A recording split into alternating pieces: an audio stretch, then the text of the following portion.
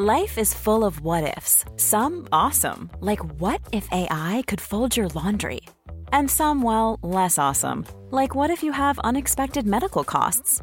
United Healthcare can help get you covered with Health Protector Guard fixed indemnity insurance plans. They supplement your primary plan to help you manage out-of-pocket costs. No deductibles, no enrollment periods, and especially no more what-ifs. Visit uh1.com to find the Health Protector Guard plan for you.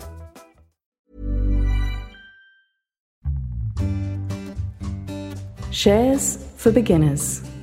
The emotions that often seem to influence or enter into the picture and influence the choices and decisions that investors make are greed, fear, euphoria, despair, overconfidence, and regret. That's a whole cluster of emotions that do influence how people choose to pick what stocks they're going to buy or what they're going to sell and when and how they're going to do that. G'day and welcome back to Shares for Beginners. I'm Phil Muscatello. Do you suffer from uncertainty, anxiety, fear, doubt, and other forms of self-defeatism? Or are you excited by the action of the Wall Street casino and addicted to chasing rainbows? My guest today is the author of a book that addresses how to identify and overcome emotional roadblocks, blind spots, and errors in judgment that interfere with profitable investing. Hello, Stanley. Hi, thank you, Phil. Dr. Stanley Teitelbaum is a clinical psychologist and psychoanalyst who for more than 35 years has helped clients examine and overcome their emotional problems and interpersonal conflicts. He's appeared on Good Morning America, Nightline, 2020 and Court TV, and was a regular guest blogger on the Huffington Post. His latest book is Smart Money, a psychologist's guide to overcoming self-defeating patterns in stock market investing. So what was it that first inspired you to write this book? Well, I've been in practice as a psychologist for a number of decades, and I've treated a lot of people who have had significant self-defeating patterns, particularly in their personal relationships. And so I'm kind of an expert in working with self-defeating patterns. So that was one factor. In many cases like that in my experience with my practice, people making poor decisions in their personal relationships and getting to understand what prompted them to use poor judgment instead of good judgment. Along with that, I came to recognize that we also have a relationship with money. And that's something that I wanted to explore in this book. And thirdly, and perhaps most importantly, there was my own stock market investing odyssey, in which involves how I learned from my own mistakes, of which there were many along the way. And that prompted me to go forward and convey all of this so that other people could have the benefit of my lapses in judgment.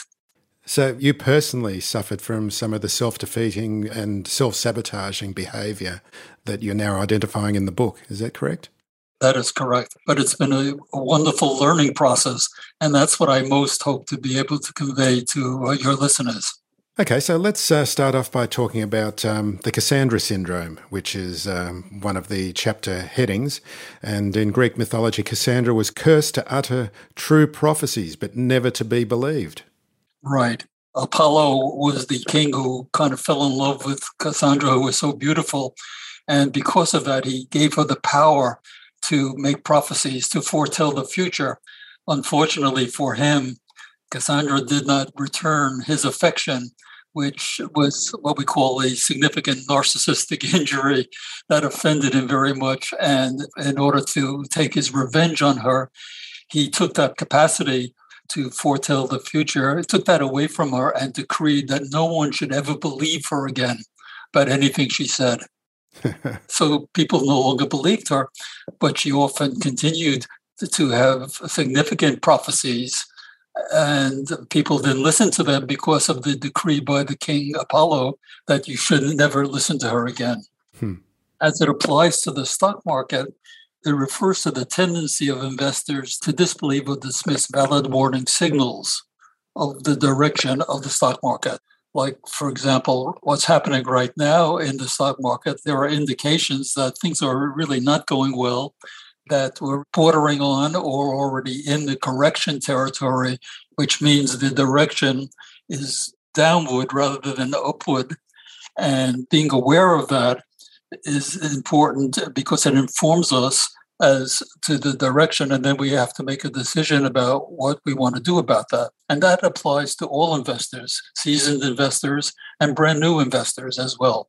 There was another philosopher by the name of Santayana who is known to have said, people who don't remember the past, and especially their past mistakes, they're doomed to repeat them. So in my view, it's really important to become familiar with the history of the stock market and stock market performance, which helps you to guide yourself in how you're going to proceed with your own investments. So investors in general seem to suffer from extremes of optimism and pessimism. How can people avoid it becoming a roller coaster ride for them emotionally and psychologically? I'm going to give you a few quotes along the way. One of my favorite quotes comes from Warren Buffett, who everyone has heard about. He's called the Sage of Omaha, and he's now in his 90s, and he's one of the best stock market people ever. He's known to have once said the greatest enemies of the equity investor are expenses and emotions. So expenses have to do with the costs that occur in trading, and the costs are incremental when you're dealing with a financial advisor versus when you're trying to do it more on your own. And that's a topic probably that we can get to a little bit later. But the emotional costs are also very prominent and very prevalent. So the emotions that often seem to influence or enter into the picture and influence the choices and decisions that investors make are greed, fear, euphoria, despair, overconfidence, and regret. That's a whole cluster of emotions that do influence how people choose to pick what stocks they're going to buy or what they're going to sell and when and how they're going to do that. And again, that applies across the board to seasoned investors and newer investors as well. Another factor in this category has to do with people need to try to determine their risk tolerance versus risk aversion. When you ask people, what is your risk tolerance? How much do you feel you can tolerate losses? Because people usually go forward in their stock market investing with an expectation that this is going to be a joyride, that it's going to go forward and continue to go forward. And when you ask people, what is your risk tolerance? How much do you feel you can lose? Generally speaking, there are studies that have shown people tend to exaggerate their level of risk tolerance, that the reality is that they're not in a position to lose as much as they're saying that they might be able to risk. So that has to be reined in some way. And it's especially true for new investors who need to really have an honest appraisal with themselves as to how much they can invest, how much they can afford to invest. And the first and perhaps one of the most important rules in stock market investing is the rule of cut your losses. In real estate, we say it's location, location, location. In stock market investing, it's cut your losses, cut your losses, cut your losses, which means instead of focusing extensively on how much you're going to win, and very often that's the fantasy of how I'm going to make my killing by investing in the stock market, instead of excessively focusing on that, it can be very helpful, very useful, very pragmatic to be able to say, what can I afford to lose? And one of the central principles is to be able to acknowledge to yourself what your risk tolerance is and to be able to cut your losses when things don't go in a up direction but go in a down direction. You gave me a list of emotions at the beginning of that answer. And the one that really struck me is regret. Because this is not something that you often hear, because you hear about fear, uncertainty, doubt, all of those sort of things. But regret, how does that operate? If I can just talk about a personal story here. A couple of months ago, I've had this oil stock which was doing nothing for years, nothing. And I thought, I'm going to cut my losses. And then, of course, with the oil price doing what it is at the moment, I just look at it and go, why did I sell it? And is that the kind of regret that you're referring to there and how it can affect your future in investing? Yes, that's one part of regret. And regret is also very closely related to feelings of shame. Shame about having done or not done something which then has backfired in some way. So if I can chime in and share with you a personal story of my own in this realm, when I was a new investor, a colleague of mine, he was actually a psychology consultant to me, and he recommended to me a new issue of a stock which specialized in several things. But one of the areas in which they specialized was in agriculture. And they had a fertilizer. It was a new company, and they had a fertilizer that grew sweet potatoes the size of cantaloupes. It was amazing. And sweet potatoes the size of cantaloupes. And by coincidence, I was in New York City, living in New York City, and they had their annual meeting at the nearby hotel in New York City. And I went to the annual meeting, and they displayed these sweet potatoes. And we also took some home because they were so amazing. At any rate, I was a pretty new investor at that point. And so I decided I'm going to go with this. And this wasn't a suggestion from a taxi driver or a hairdresser. This was a recommendation from someone who knew something, or so I thought. Well, he did. At any rate, I bought the new issue. It was $5 a share. And it was magnificent. It flourished. And within 2 years, it went from 5 to 95. 95, eureka. This was eureka. This was my dream come true. And then something happened. And I don't know what happened, but the stock started to go down. And as the stock started to go down, I incrementally alternated between getting anxious and feeling, oh, it's going to come back, And at one point, I called into the company and I spoke to someone in management and I said, what's going on? The stock is not going down. And she reassured me, this is a temporary blip and it's going to be fine. And this is a great company and it's all going to be fine. Anyway, long story short, ultimately, the stock plunged all the way to zero. And I think I probably got out at my $5 per share, but I lost that whole profit. That was the regret. We all have woulda, coulda, shoulda stories. And that was my regret. Why wasn't I savvy enough to take more of my profit along the way? Why was I so greedy that I had to hold on, even when there were so many signs there, like Cassandra telling me it didn't plunge overnight from 95 to 5. That was over an extended period of time. But I didn't want to believe that this was happening. And so I held on and held on. So ultimately, to respond to your point about regret, that was a major area of regret for me. The other factor that often enters into regret is sometimes when people follow the idea of cutting their losses and then they sell a stock and they cut their loss. And then let's say the stock then goes up. So then they have double shame. First, they had shame for having sold it, which feels they were acting precipitously too soon, which maybe they weren't because they were following the basic principle.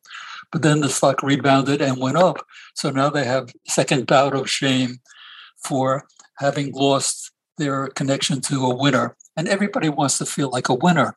Part of investing for many people is to feel like a winner, because if you make a good investment, you feel somehow that you're smart and you're a winner. And one of the problems with that is it's another problem, which is there's a tendency sometimes to confuse luck with skill. And, if you make a good investment and it goes up, it may be lucky or it may be skill. If you gain 20% in your portfolio last year, as many people did, and you may feel you were a terrific stock picker. But if you look at the Standard & Poor's 500 average index and gain like 28%, then you weren't as smart as you think you are. So your game may have been more luck than skill. That's where regret comes in. Imagine the softest sheets you've ever felt. Now imagine them getting even softer over time. That's what you'll feel with Boll & Branch's organic cotton sheets. In a recent customer survey, 96% replied that Boll & Branch sheets get softer with every wash. Start getting your best night's sleep in these sheets that get softer and softer for years to come. Try their sheets with a 30-night guarantee. Plus, get 15% off your first order at bollandbranch.com. Code BUTTERY. Exclusions apply. See site for details.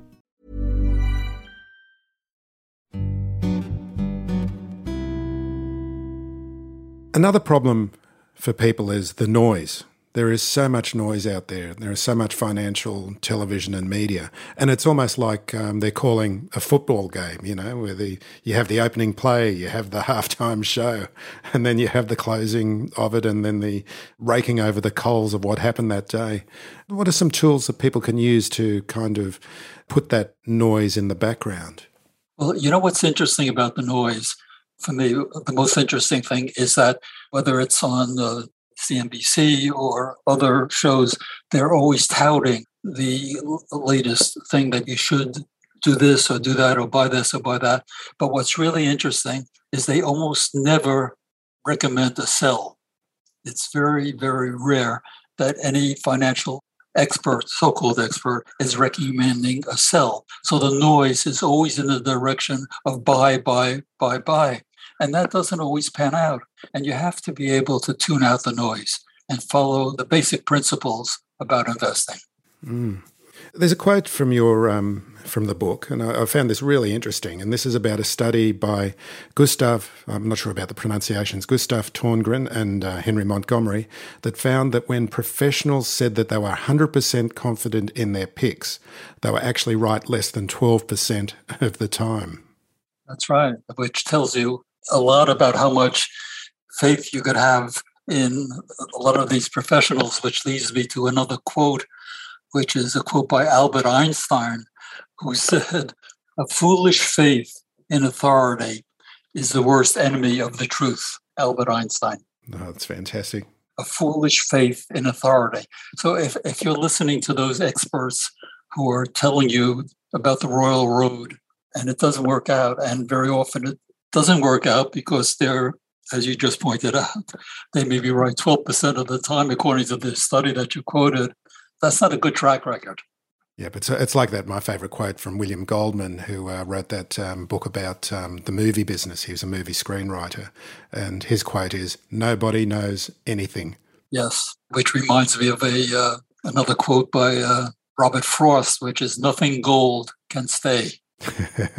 That was my experience with that stock that went from 5 to 95. Nothing gold can stay. Be prepared for the letdown. I'm interested to hear more about shame, because this is an emotion, and I know personally I've felt it, and you've obviously felt it as well, and many people that I guess have been on your couch have felt shame. So tell us a little bit more about shame and investing. Yeah, shame is a powerful, very powerful emotion, and it kind of highlights the meaning of shame, that you're defective or deficient in some way. So if you invest in a stock that goes south, you're a loser and you feel shamed about having made that investing. It means you're deficient or inadequate or defective in some way. And again, there's a famous quote by Peter Lynch, who was the manager of the Magellan Fund for many years and one of the most successful fund managers in history. And Peter Lynch said about shame, this is a quote, "There's no shame in losing money. Everybody does it. What is shameful is to hold on to a stock, or worse, to buy more of it when the fundamentals are deteriorating." So there again, that speaks to the importance of cut your losses, cut your losses, cut your losses. If you hold on and don't cut your losses, you're at greater risk for a small loss becoming a big loss.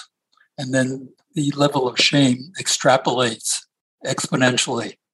Stephen Cohen, who is a very famous hedge fund personality, has said he's got a bunch of portfolio managers and he's worth billions of dollars now. And he claims that if his portfolio managers are right 55 to 60% of the time, he's thrilled. That's how they make their money, which means they're wrong 40 to 45% of the time. The implication of that is if you can cut your losses before they morph into large losses, then you could be right less than half the time and still be a big winner in the stock market. So all of these points from history and from quotes from what other people are saying are useful informations. It's interesting that you give that statistic, because I had another guest a while ago who came on and said it's so counterintuitive to think that way, because you wouldn't want to go to a surgeon who was only right 55% of the time, for example. And people are just not keyed into that way of thinking, are they? I just wanted to give you another quote from the book, and this can lead us into talking about financial advisors, is that too many of us have internalized negative attitudes about ourselves as inadequate when it comes to managing our own investments. And this is possibly why people do turn to financial advisors who you believe are sometimes not the answer. Well, you know what? Psychologically, especially for new investors, it's understandable, it's natural that they don't have a lot of confidence in their ability to invest. They're new at it. They're just stunning at it. So there's a part of them that then is kind of looking for kind of a guru to connect with. Hopefully will lead them to the royal road, to the land of riches. And so for those who then choose to connect with a financial advisor, and in the United States, there's something like 54% of investors invest with the financial advisors, which means more than half of the investors do not use financial advisors. So it's by no means a ubiquitous thing that people do. But for those that do, one of the things that frequently happens is that there's a power differential. So the expectation is this financial advisor is going to be so much more knowledgeable than I am. And in many ways he is, but it doesn't mean that he's infallible. And we are discovering more and more that many of them are quite fallible. But the investor tends to be more deferent to the new financial advisor because he feels, I don't know very much, and he's investing a lot of hope in the portfolio that he's going to create with the help of this financial advisor. And so it becomes very important for investors, and I have a whole number of examples I want to share with you before we stop today as to some of the questions that could be very useful for a new investor to put to a potential financial advisor before they proceed to hire him. So it's about looking for the guru, looking for someone who's going to help me find the magic way, and approaching that usually in a way that has a certain amount of deference to an authority, maybe more than is required. I can give you my own tale about that. In my book, I call it my 30-year odyssey. I worked with a whole number of I would say about 10 different financial advisors, all of whom failed me.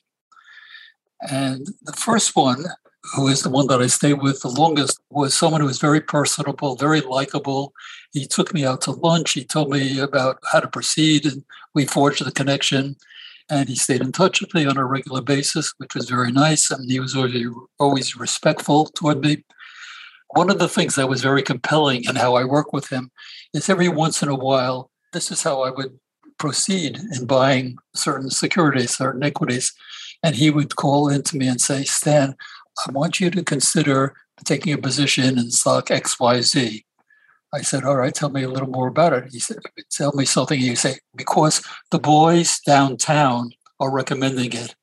What did that mean? The boys downtown meant he was in a branch office in Midtown Manhattan, and the boys downtown were the research analysts on Wall Street, and they were piping their recommendations at the branch level. But that was such a compelling way to say it, the boys downtown. And it had an aura about it. The boys downtown are recommending. So I would jump in and follow his lead, follow his suggestion about pursuing stock XYZ because of the boys downtown.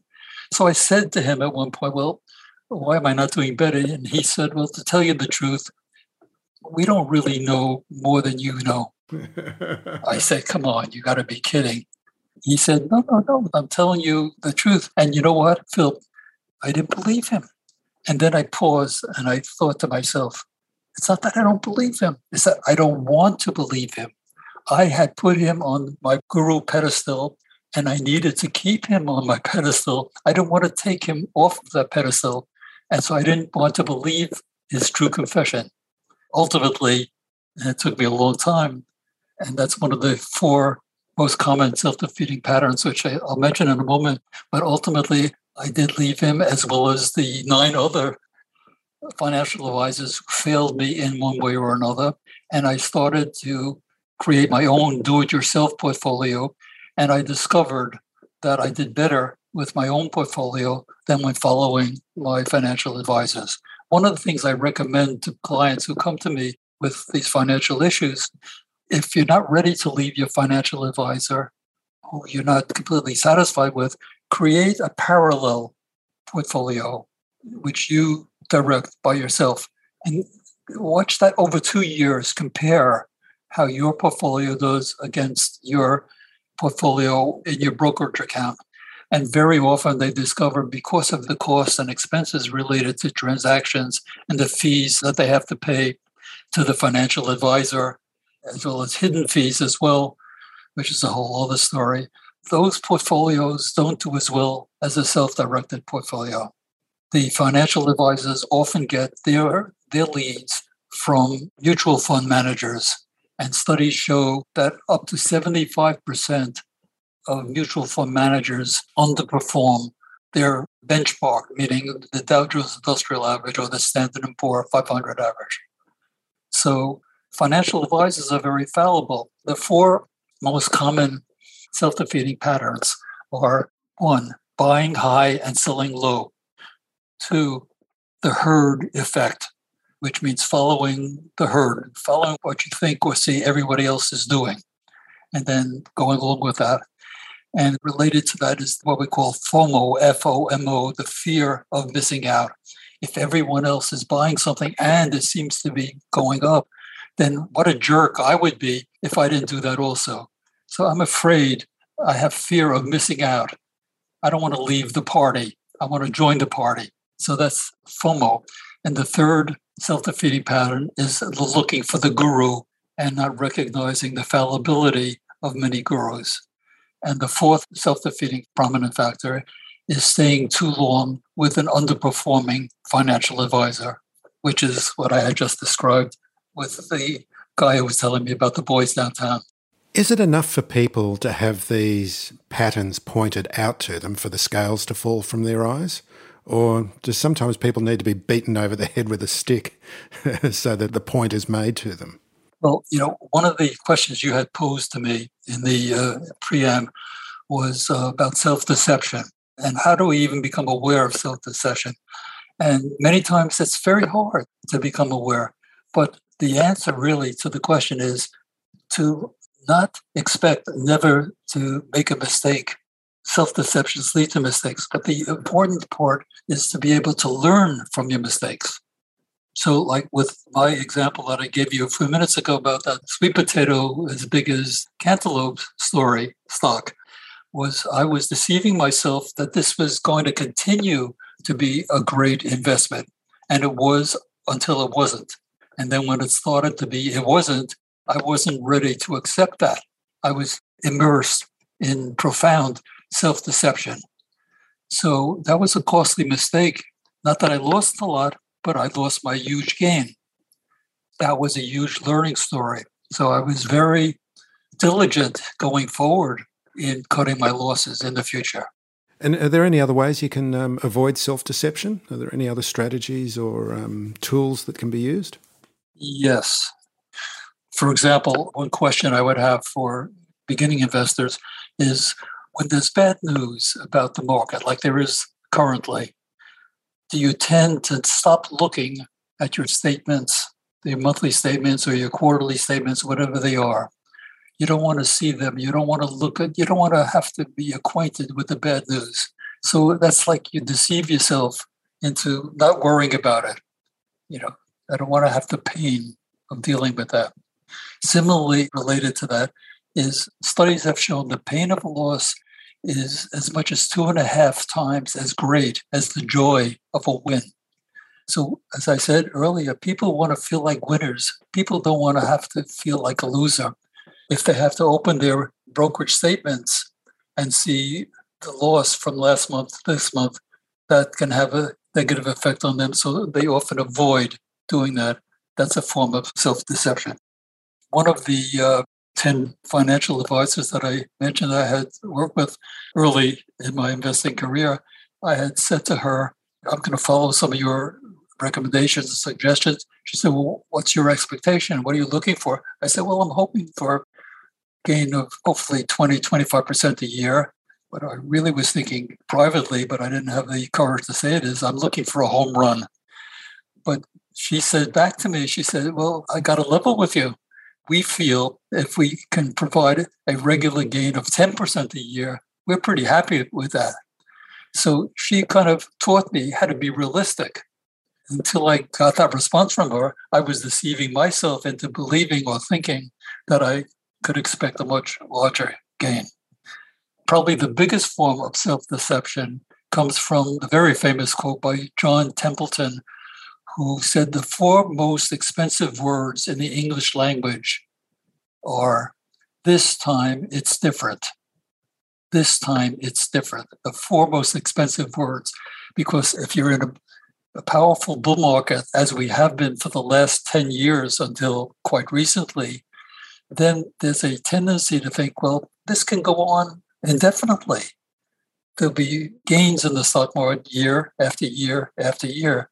And that requires the disbelief in the knowledge of the stock market history, which is that there were bull markets and there were bear markets and there were recessions. And it doesn't always indefinitely go in a straight line upward.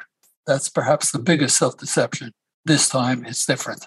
That's something I speak about a lot on this podcast, is that really, if you're prepared to, the main way to have significant gains over a long period of time is to invest directly in a couple of index funds for the long term, put it in the bottom drawer, don't look at it for 10, 20, 30 years, and keep on adding to it regularly.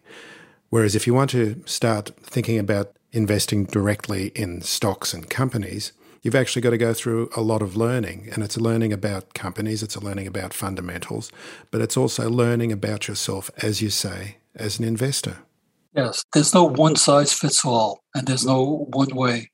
I have colleagues who are heavily invested in the stock market, as I am, but these days, I'm doing it myself. I'm managing my own portfolio, and they're telling me about their experiences, which maybe are as good as mine, maybe less so, maybe a little more so, doesn't matter. But what they're also saying is they're paying huge fees to the people that manage their accounts. And I said, well, why do you want to pay so many thousands of dollars a year to have your accounts managed when you could be doing it as I do it by myself? And their response to me usually is, well, I've reached the point, I don't want to have to be bothered with that. You know, I'm comfortable in giving thousands of dollars to someone to do that for me. Well, that's a choice. That choice would not be my choice, apart from the fact that I also get satisfaction about seeing what I'm doing and how I'm investing. But apart from leaving that aside, it would be a painful choice for me to be paying so many thousands of dollars to people who also, to some extent, in some cases to a great extent, are fallible, are not that great at it. For other people, it could be, look, invest in a couple of these index funds and put it aside and not worry about it. And I'll worry about it later, or I'll look at it later, and I'll go on to other things that interest me more than my investment portfolio. That's fine if that could work for them. But a lot of people are more, especially increasingly now, people are into the stock market, are looking at the stock market, checking their portfolios on a regular basis. Not every day, not every hour necessary. That becomes too compulsive. You don't want to have to do that. But people are more involved than when they were 10 or 20 or 30 years ago. Yeah, but it's the long-term investors looking at the 5-minute charts. Right. So you referred to the questions that people, especially beginners, should be asking financial advisors. What are those questions? You need to feel that it's okay to raise questions, that you don't simply have to accept whatever the financial advisor is presenting to you. So, for example, you might ask the following questions without feeling that you're being overly assertive or overstepping your bounds. 1, does he or she invest his own money in the stocks or funds that he recommends. 2, what stocks and funds does he own personally? These are ways of getting information that could be useful in guiding you whether or not you want to work with this person. 3, does he get paid to promote or select a particular investment product? 4, how long do clients typically stay with him? You want to know more about his history as an advisor, 5, and this is really important for you to know, people tend to neglect asking these questions, like what are the fees, the transaction costs, and hidden charges that are applicable to my account? 6, ask for 3 references that you can contact that he has worked with. 7, is there any history of client complaints or regulatory actions? And 8, what is his investment philosophy and strategy for success? The more you can pose these questions, and don't be shy about asking. It might feel like you're being a little presumptive or pushy, but these are all legitimate questions. And as a consumer, as a potential investor who's looking to hire a financial advisor who's going to be making some money from working with you, you have every right to ask and pursue these questions to your own satisfaction. And hopefully shift the power balance a little. Exactly. Yes. So Stanley, tell us about the book, the title, and where people can find it and find more information about you.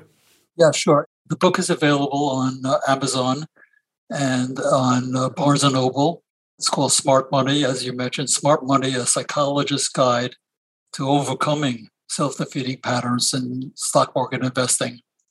And I had a lot of fun writing about this book, and it also was very self-revealing in terms of sharing my stories, as some of which I've mentioned to you, but also, more importantly, in providing some useful information that people, especially beginners, might benefit from in going forward and how they're going to invest. Well, I must say I'm enjoying reading it myself. I'm about halfway through, but definitely going to be finishing it, and it's been great. And just even talking to you today about issues like regret and shame, which are sort of psychological situations which you don't even really think about in investing. And I also can be reached at StanleyTeitelbaum.com. Okay, well, we'll put all the links in the blog post. Stanley Teitelbaum, thank you very much for joining me today. Thank you so much for having me. This was a lot of fun. Take care. If you found this podcast helpful, please tell a friend, especially if it's someone who needs to start thinking about investing for their future. You'll be helping them and helping me to keep this show on the road. Shares for Beginners is for information and educational purposes only. It isn't financial advice, and you shouldn't buy or sell any investments based on what you've heard here. Any opinion or commentary is the view of the speaker only, not Shares for Beginners. This podcast doesn't replace professional advice regarding your personal financial needs, circumstances, or current situation.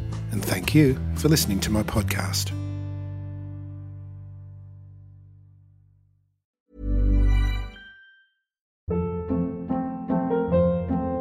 Hold up. What was that? Boring. No flavor. That was as bad as those leftovers you ate all week. Keke Palmer here, and it's time to say hello to something fresh and guilt-free. Hello Fresh. Jazz up dinner with pecan-crusted chicken or garlic butter shrimp scampi. Now that's music to my mouth. Hello Fresh. Let's get this dinner party started. Discover all the delicious possibilities at HelloFresh.com.